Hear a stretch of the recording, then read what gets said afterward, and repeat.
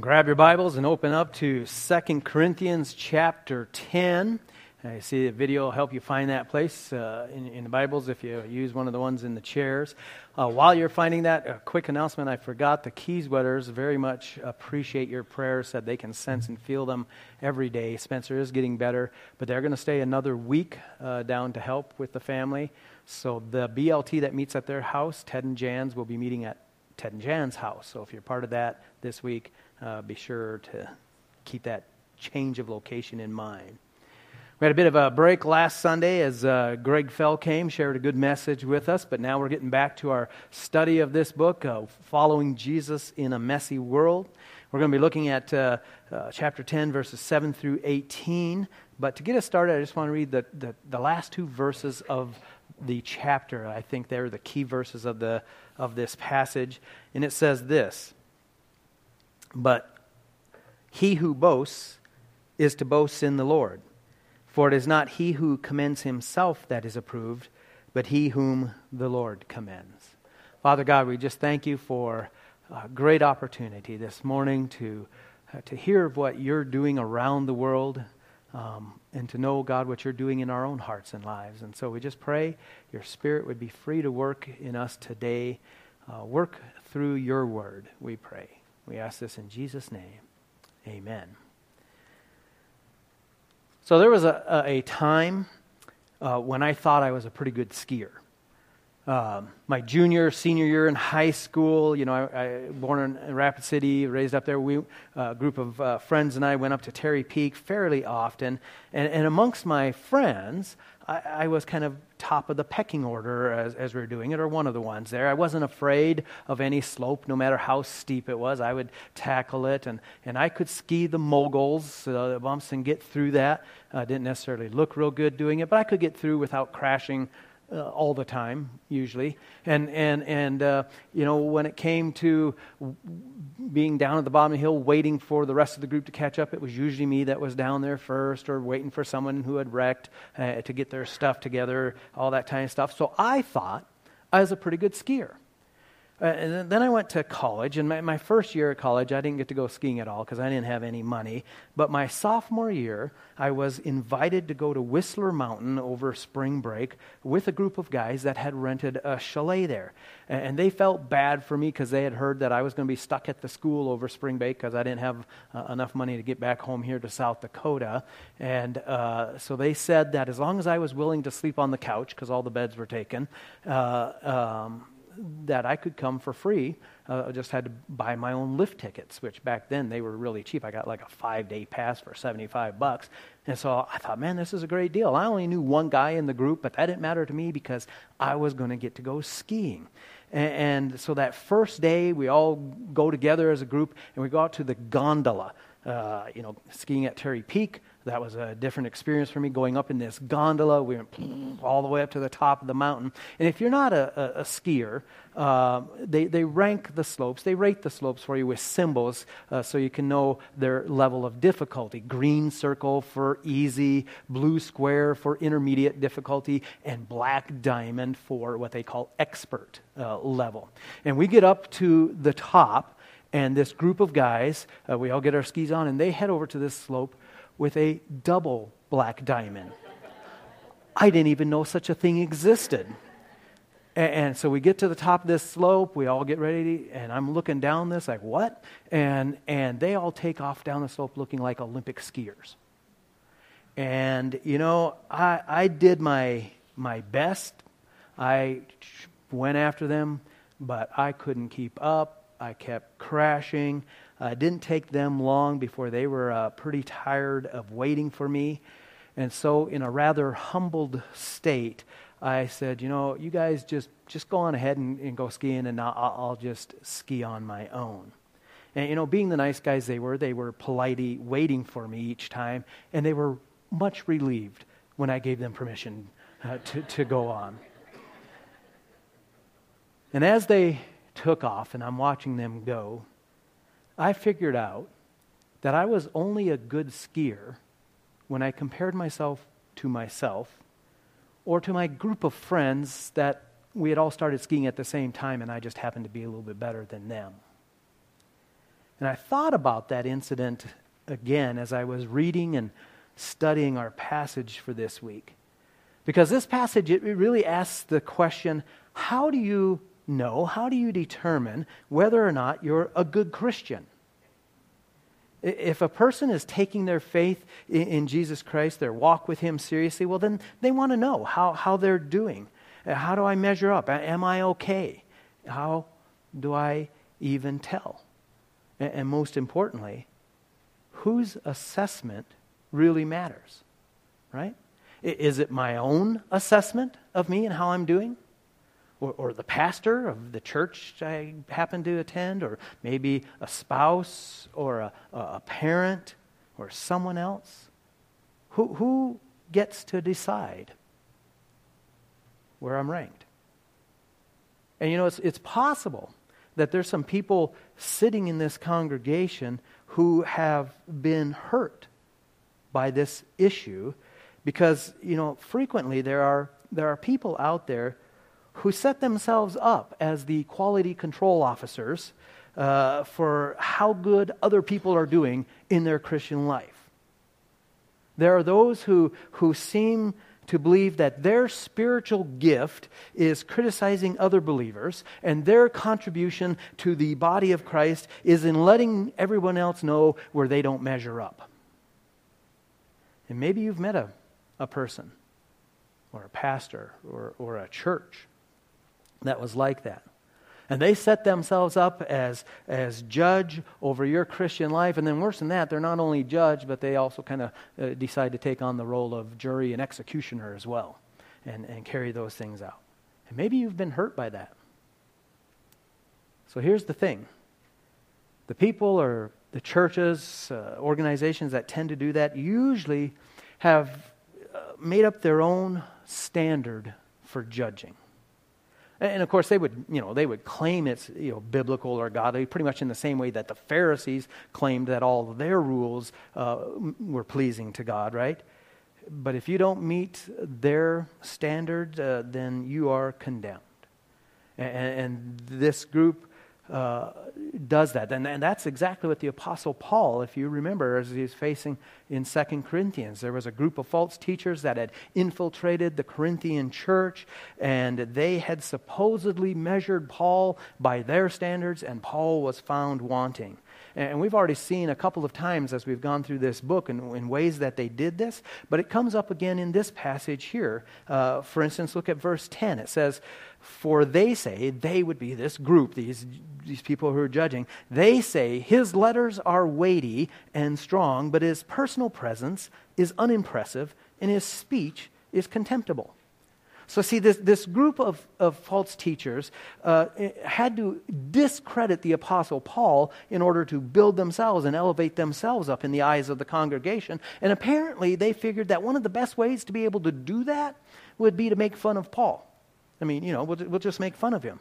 And so they disparaged both the way he looked and the way he spoke.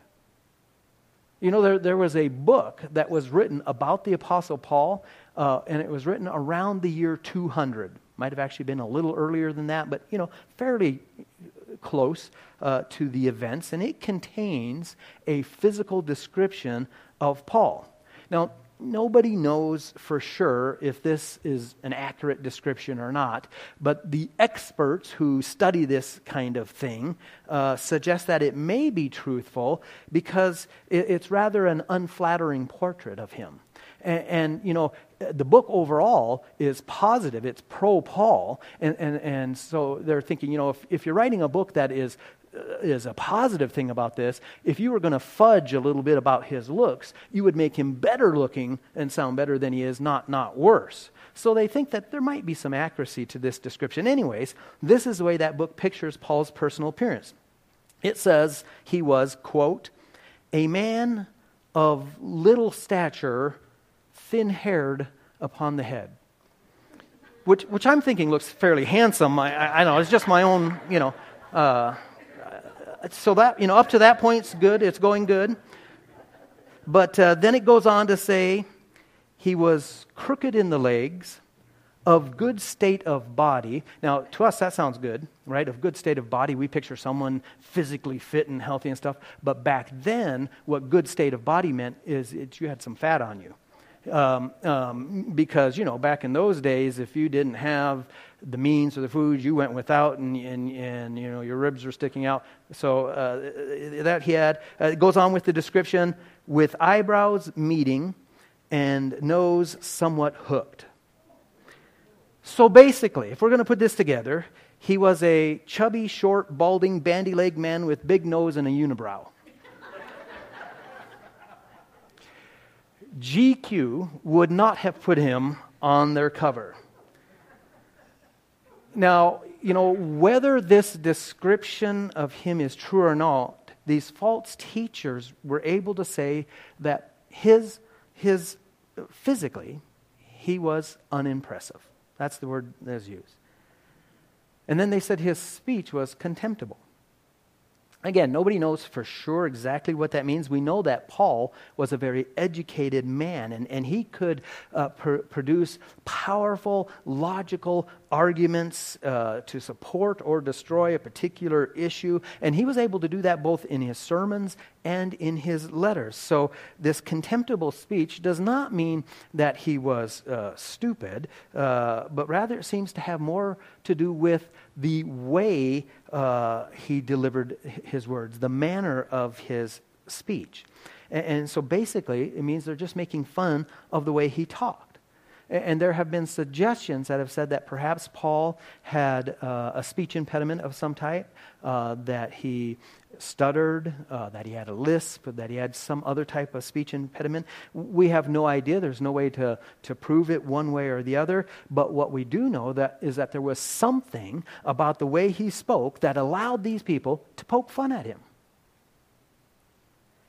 And they were using his less than stellar good looks and his poor speaking ability as a reason to discredit his apostleship and therefore to elevate their own position.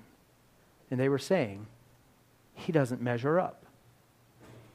And if you remember, again, it wasn't just these things. Earlier in the book, they had accused him of being double-minded, flip-flopping, can't trust him, can't make up things he says. They impugned his integrity, otherwise bashed his character. And they were pointing the finger at him and said, Paul, you're found wanting. He didn't cut it. He wasn't good enough. Have you ever had that happen to you? Someone stuck their finger in your face, they looked down their nose at you and saying, you just don't cut the mustard. I never really understood what cutting mustard had to do with anything, but you get the point, right? It's not a pleasant experience. But we can learn a few things from the way the Apostle Paul handled this situation. And the first thing to understand is that those people's assessment of you doesn't really matter. Look at verse 12.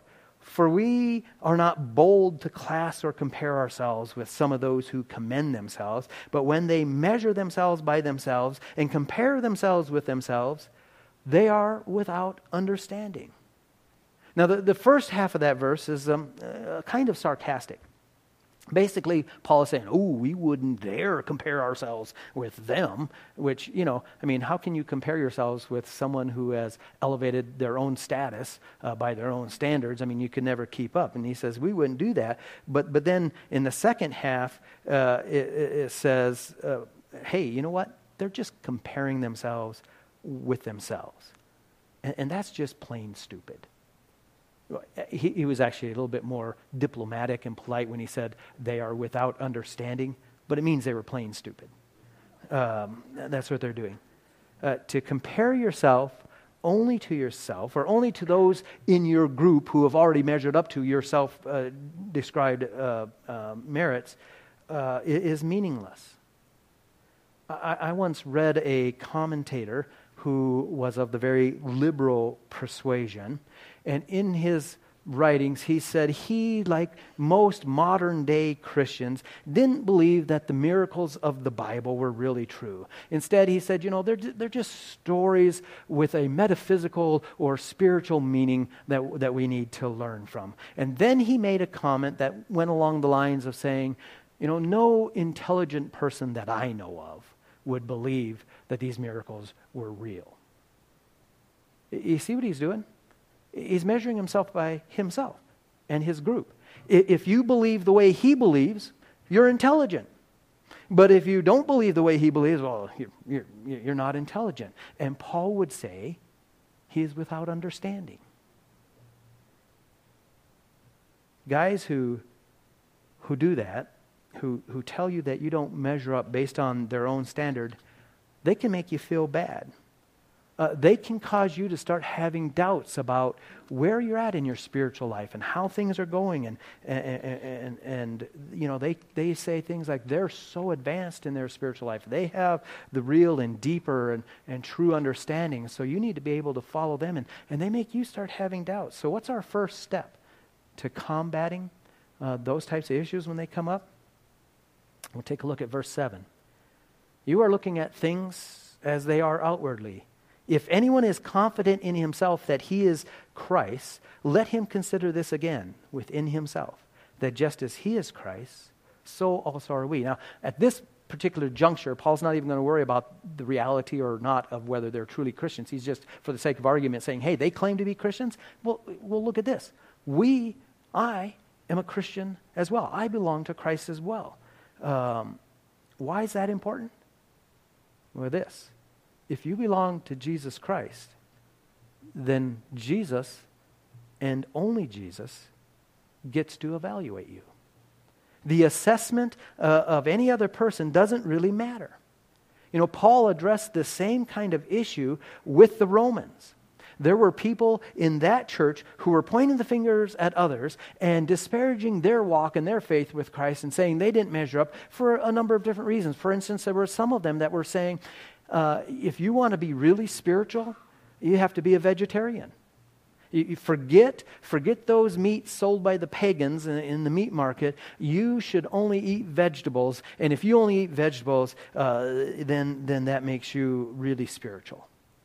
Or there were others in that group that were saying, you should only worship God on Saturday. I mean, after all, Saturday is the day that God set up as holy. And if you worship and sing your praises and serve God on some other day, well, then that doesn't really count.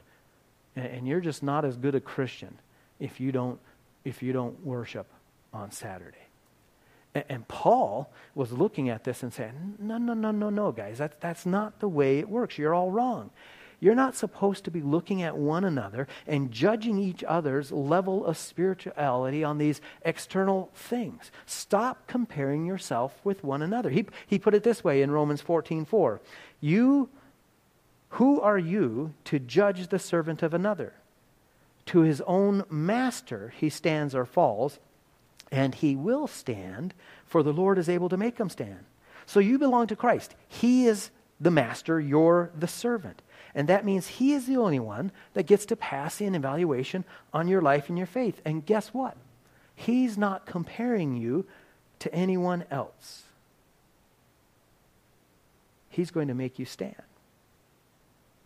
It's called grace. His grace is going to work in your life to make you acceptable. You may not be acceptable to all those people who are judging by their own standards, but that doesn't matter. You will be acceptable to him, and that is all that matters. Therefore, we don't need to concern ourselves with what someone else may be saying.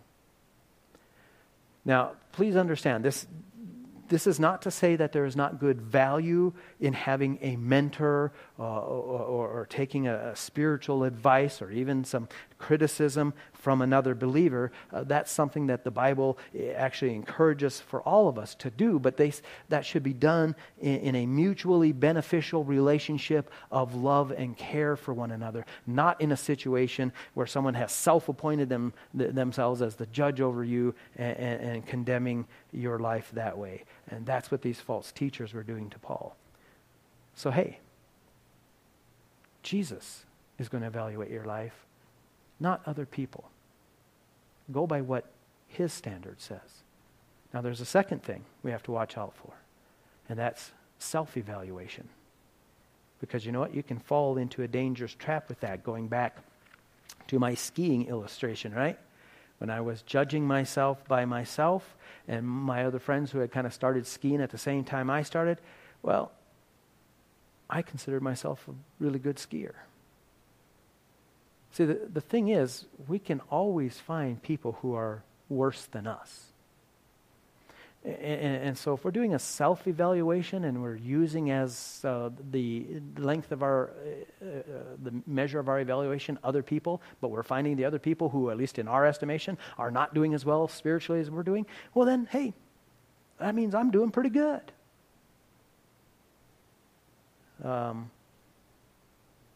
There's no value in that. In this situation, we have the tendency to judge based on external criteria, right? I attend church more often than they do. So, that makes me more spiritual, more better. I give more money to special projects, When the Gideons come, I'm making sure I'm going to support that. When somebody else comes, I'm going to support those things. I know all the old hymns and praise songs, even those obscure ones that Greg picks out, that nobody else knows. I know them all. And so that makes me really spiritual, I have a bigger Bible, we pick out these dumb standards and then we judge by that. But commending yourself is meaningless because guess what? God is not comparing you to any other Christians. He doesn't care how you're doing or how you think you're doing compared to someone else. As verse 18 says, "For it is not he who commends himself that is approved, but whom the Lord commends." So the big question that we all have to answer is, who does the Lord commend? Who will pass muster when it comes to God's evaluation of their life? And there are only two people whom the Lord will commend. Number one, those who live an absolutely perfect life, because perfection is God's standard. That's what he's looking for. So if you've never sinned, if you've never blown it, if you've never slipped up, never failed in any moral way whatsoever, well, God will commend you. Unfortunately, that would leave all of us in pretty bad shape, wouldn't it? So fortunately, there is one other type of person that God will commend. And that is the person who has entrusted their life and their eternity to the grace of God through Jesus Christ. And so whatever failings you've had, whatever sins you've committed, whatever faults may lay hidden or even exposed in your life, if you have confessed and repented and turned to Jesus for forgiveness and salvation, you are immediately washed clean, made right with God, and in spite of all your missteps and misdeeds and misbehaviors, you are declared righteous, and God commends you based on what Jesus Christ has done for you. And that's why Paul says, "But he who boasts is to boast in the Lord." There's nothing in ourselves that would make us commendable to God. No amount of effort and good works and trying harder and doing your best and making promises is going to cut it.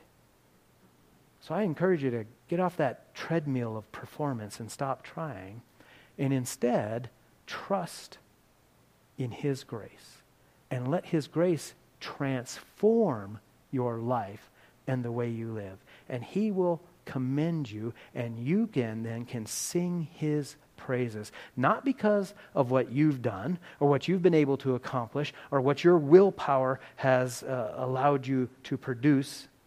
Instead, you can boast about all that Jesus has done for you.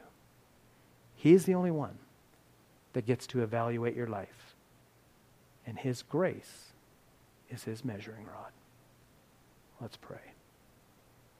Father God, we are so thankful that we don't have to live up to the rules and expectations of self-determined religious police. But rather, God, it's all about your grace and the work that you're doing in our lives.